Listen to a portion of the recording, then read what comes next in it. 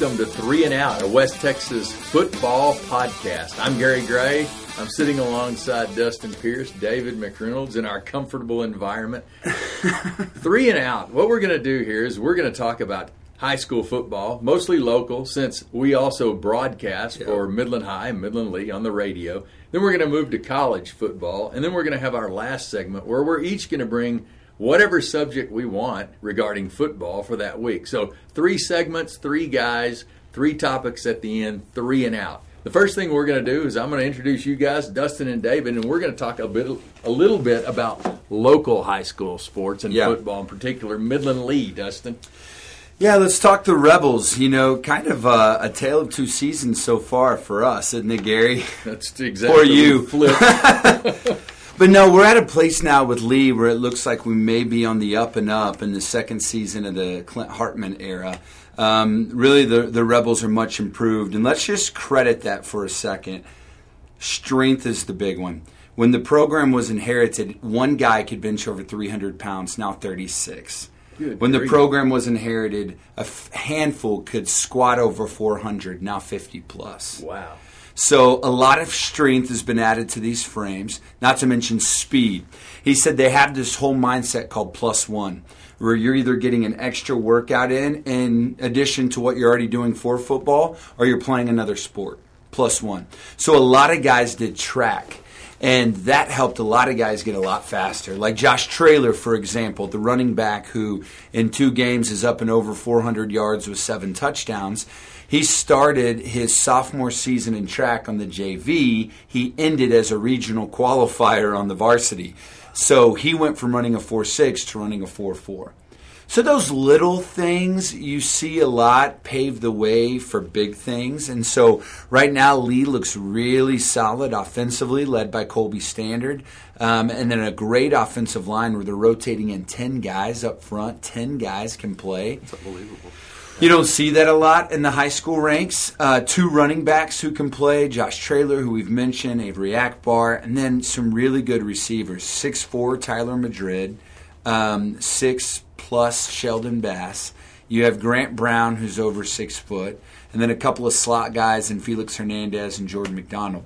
On the defensive side, they're running a 3-4, and you have a great front line led by a new nose tackle named Javian White. He may be a D1 player, a sophomore named Tracy Mackey, and then some different guys that rotate in and out there at end, including Dadrian Madrid. Then you've got Isaiah Nunez, everyone knows him, 17 tackles in week 1. Cougar Rodriguez, the inside linebacker, and then they have a secondary that's really stacked.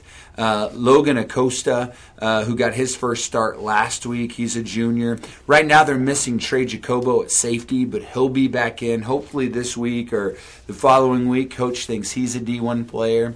And then their kicker also plays some receiver. He's a sophomore named Loic Fungi. He's from Cameroon, and he's really good. He looks like Michael Irvin out there. He's caught 2 touchdown passes as well, 1 for 46, 1 for 53. So that's what the Rebs look like. We're really excited. They host El Paso El Dorado this year. Should be a great game against a D1 quarterback, mind you. That's right. So let's talk about Midland High for a little bit. David and I do those games. Midland High, also a tale of 2 seasons. Midland High started out 0-2, lost at El Paso Franklin, and then last week here at home against Montwood. Midland High, David, a very, very young team, brand new head coach for them, Coach Tim Anaskavich, who's been the defensive coordinator for a number of years, has stepped into that role, filling the footsteps of the most successful coach in Midland High history, Craig Yenzer. So let's talk a little bit about Midland High and that team for this year. Yeah, I think in a contrast to what you hear Dustin say with Colby Standard as a leader, a quarterback leader that they have on the Rebel team, Midland High's struggle right now is really determining leadership on that team. They're in a quarterback conundrum, if you will. Trying to decide between 2 guys. You've got a sophomore in Riggs McDonald, and then you've got Sudden Sapien, the junior, who has a little more experience but was injured over the summer. And those 2 guys are really battling it out, and I think the team is trying to figure out who their leader is, and you can see that on the field when you watch them play. They seem a bit disjointed. Yeah, I think you're right. You tack on, you've got 2 sophomore receivers who play a lot in this. They've got about 6 to 8 receivers that rotate in the entire game. A sophomore place kicker, He's also responsible for kickoff duties. Now you've got a line that's pretty experienced. That's pretty much the strength of that offensive team. But you're right. It's an offense trying to find their identity and just where they belong. Well, those two quarterbacks are different as well because Riggs is a pocket passer. Sudden Sapien can move. He's mobile, so it makes a difference for that line. They don't know who they're blocking for. What kind of a quarterback do they have behind them? That's fair.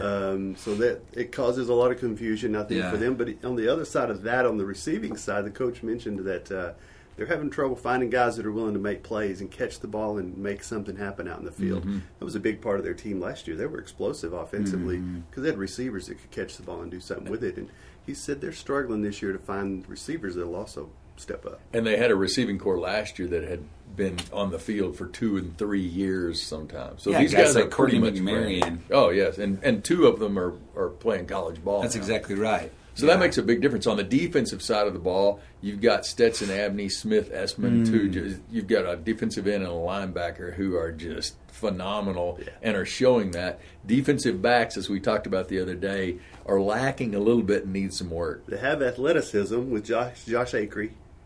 Tremendous athlete, but not a lot of experience there.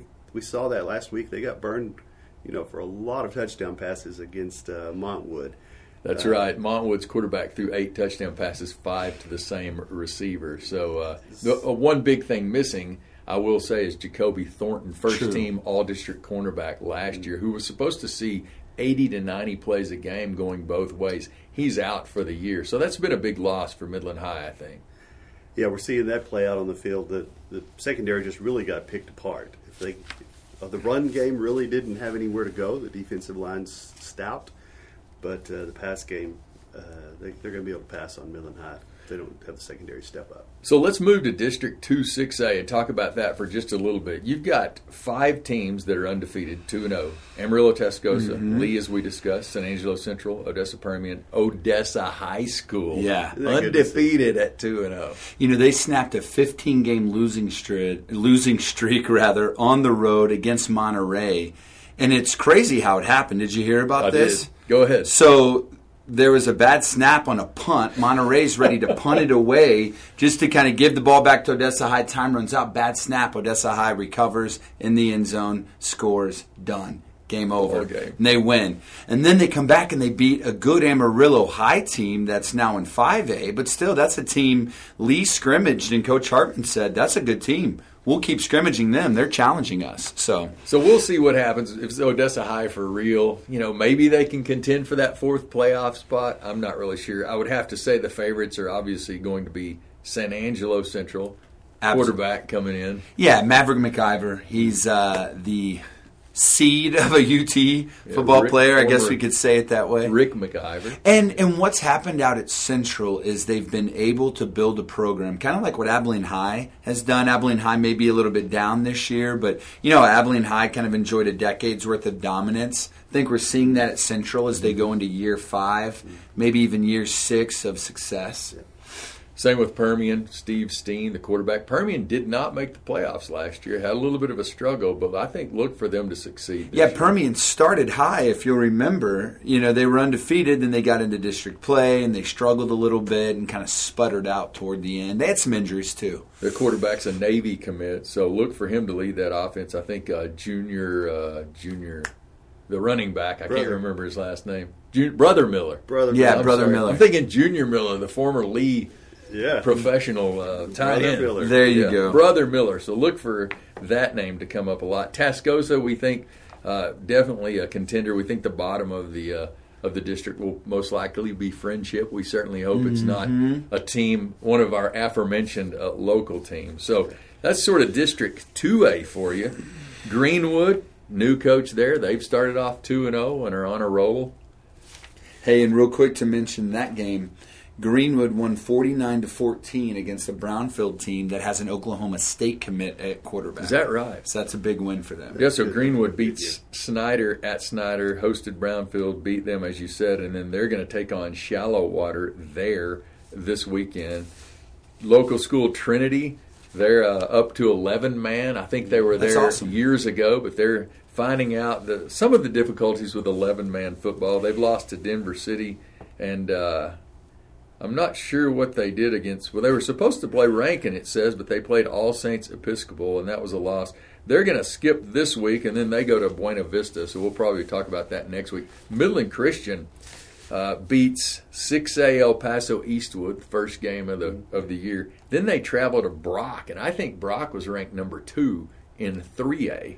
Well, Brock hadn't lost a home game in 4 years. Is that right? Yeah. And Midland Christian just wallops. So let me tag in on that. Here's kind of the thought circulating through my head. You know, a lot of people have asked questions like, when is Midland High and Lee going to get back to the dominance that we saw in the early 2000s? Okay, keep that central, and then let's go to the periphery. Think about how successful Midland Christian is. Think about Trinity has 11-man now. Think about how successful Greenwood has been. There's a lot of other options for school, for football, for life that wasn't here when Midland High and Lee were dominant. That's right. And so I kind of want to just put that out there on this podcast that those are all viable options for school and for athletics for students. Back in the day when Lee was dominating, Midland Christian was 6-man, as was Trinity.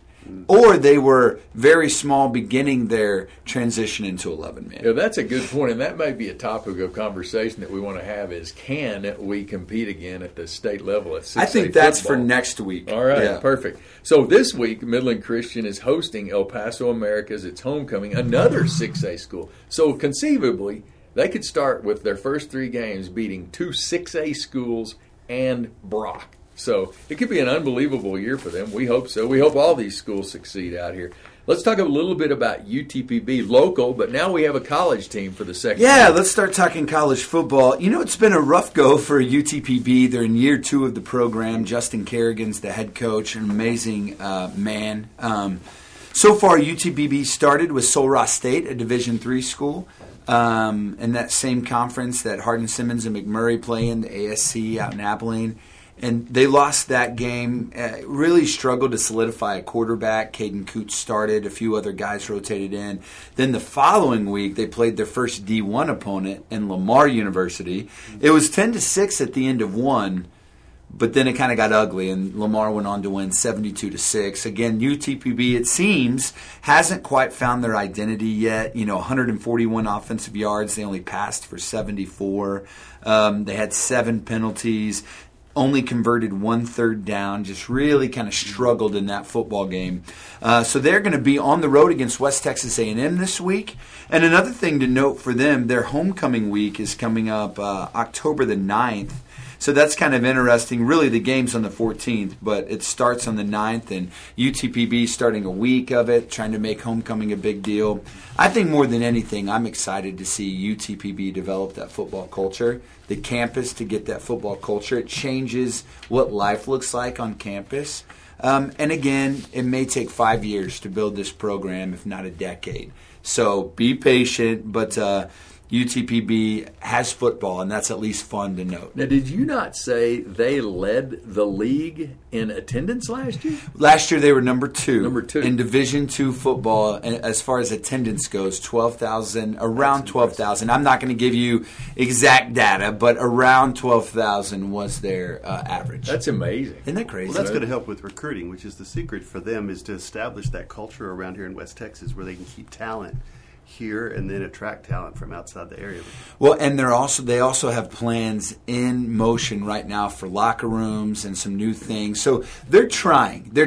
But what they're going to have to do is now the other sports programs are going to be like, hey, what about us? You know, the basketball team won the Lone Star Conference in both the regular season and in the tournament, went to the NCAA. When I was in television back in 2009, the baseball team went to the NCAA playoffs. And everyone, so UTPB, we may see kind of a bigger plan in motion to just kind of renovate and remodel some of their athletic programs, which I think will help football and everyone involved. And the locker room building is a great segue. I hope they don't hire the same architect as the University of Texas did, because we've seen, as we go into the Big 12 discussion, new fancy locker rooms do not do anything to help you win football games. Do they? Yeah, you don't take the locker room out onto the field with you, or the locker.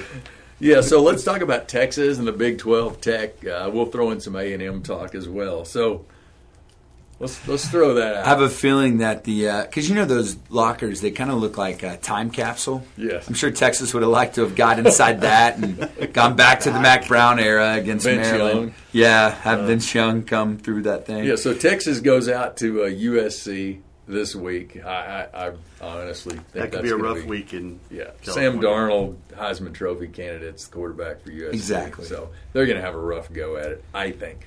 Texas Tech, they just got by an Eastern Washington team. Week 1, they were off last week. They host Arizona State. We'll see what happens with quarterback U there. Yeah, if you remember that game last year, that was an extremely high-scoring affair. Not to mention, Arizona State put it on Tech. I mean, they ran that wildcat formation, whatever they call that. Maybe they call it the Sun Devil. I don't know, but they pitchforked them pretty hard with that. However, I was really impressed by Tech. I mean, they beat Eastern Washington, which is a lower 1A team, however, or lower Division I team. However, it's a lower Division I team that was number 1 as far as total offensive yards last year. Correct. And Tech looked really good against them. The new quarterback looked great, arm sleeves and all. And so it'll be interesting. You never know with Tech, do you? I think what I was most impressed by was their defense, even though it was against a lower Division I team. I get that. But you held somebody to 40 points. It's a victory in held Lubbock. them. It was a big deal, yeah. So, Louisiana Lafayette goes to A&M. They're not Big 12, but we always want to talk. We've got a lot of Aggie fans out in Midland, of course. A&M having a struggle this year. The blown lead to UCLA, not playing really good at home against Nicholls State last week. So what's your biggest surprise of the year in the Big 12? Baylor? Yeah. Losing to Liberty and UT San Antonio, both at home. Yeah, UTSA, that's a huge win for them in their program to be able to say that they've beat Baylor and a program that's been trying to build and become a force in Texas college football. I think that's huge for them, but I don't know what has happened to Baylor down there. Yeah, I agree. Yeah. I mean, there's really not much more to say. I agree. Baylor, I think expectations are high, a new coach. We're going to kind of get rid of some of this bad press, keep moving forward. What's your surprise or your shocker in the Big 12 for this year? So far or to come? Again, Baylor. Okay. Oh, yeah, no doubt. Okay. I was agreeing with David. Yeah, Okay. Baylor. I think everyone thought, there's a difference in starting 0-2 if you're opening losses or against, some Power 5 teams or just Power 5 conferences, rather. But when you lose to Liberty, who people have never even we heard didn't even of. know they had a football team. Right. Then you lose to University of Texas of San Antonio. The Roadrunners. Yeah, it kind of makes you go, It would be the same conversation we'd be having if Texas lost to San Jose State last week. Right. I think the Big 12 is going to be interesting this year. Obviously, the biggest game that's set up on a tee is Oklahoma State OU. Yeah. Heisman candidates at quarterback with both of those guys. So that's going to be. I'm as much as Dustin and I do not like Oklahoma, the Sooners. Yes, I'm really looking forward to watching that game. Yeah, a lot of people will say that it was a big surprise to them that OU beat Ohio State. I picked Ohio State to win, but it's not surprising. I mean, you have a veteran quarterback. You have veteran skill players. You've got a seasoned team. You've got a brand new coach who stepped into like one of the most sustainable football models with like a template for success. OU's going to be tough. Urban Meyer, you are surprised though that you're surprised that they were able to put the pedal to the gas and accelerate the way they did and win 31-17. Yeah. And what was a close game for 3 quarters. Yeah. That's a good point. All right, let's get to the 3 and out portion. Dustin, I'm going to start with you. What's your subject this week? Here's the thing. I'm all about freedom of speech, freedom of protest. I mean, we live in a country to where you can have freedom of speech. You can rightfully protest things that you don't agree with. What I do disagree with, though, is the way that people have been protesting in the NFL. protesting in a very passive way, like taking a knee, which does not pass on anything of value to the next generation. Because ultimately what it tells the next generation is that if you don't like something, you just don't participate. Rather than, if you don't like something, you can still honor the tradition that's gotten you there, that gives you the opportunity to protest, and you can actually come up with a solution. Wow. Right now, taking a knee and saying this is the way I'm exercising my right to protest. I'm exercising my right to free speech. Yet, I'm not going to do anything solution-minded outside of this game. I'm just going to not participate. Doesn't do anything. The NFL doesn't help. Honestly, right now, the bigger problem is probably not the players as much as it's the broken NFL system.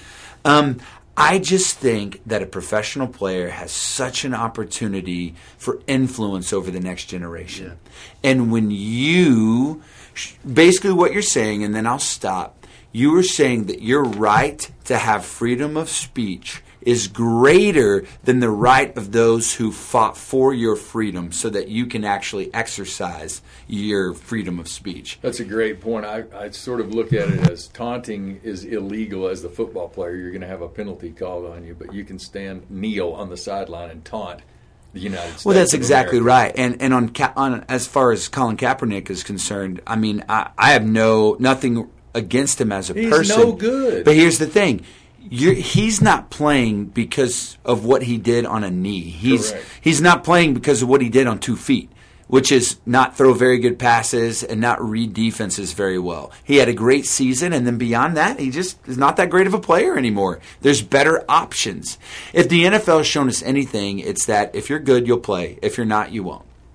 So I go back to what are we passing on to the next generation? You want to protest racism? Great. You want to protest brokenness within the police force? Awesome. You want to protest some divisiveness in our culture? Great. Find positive solutions.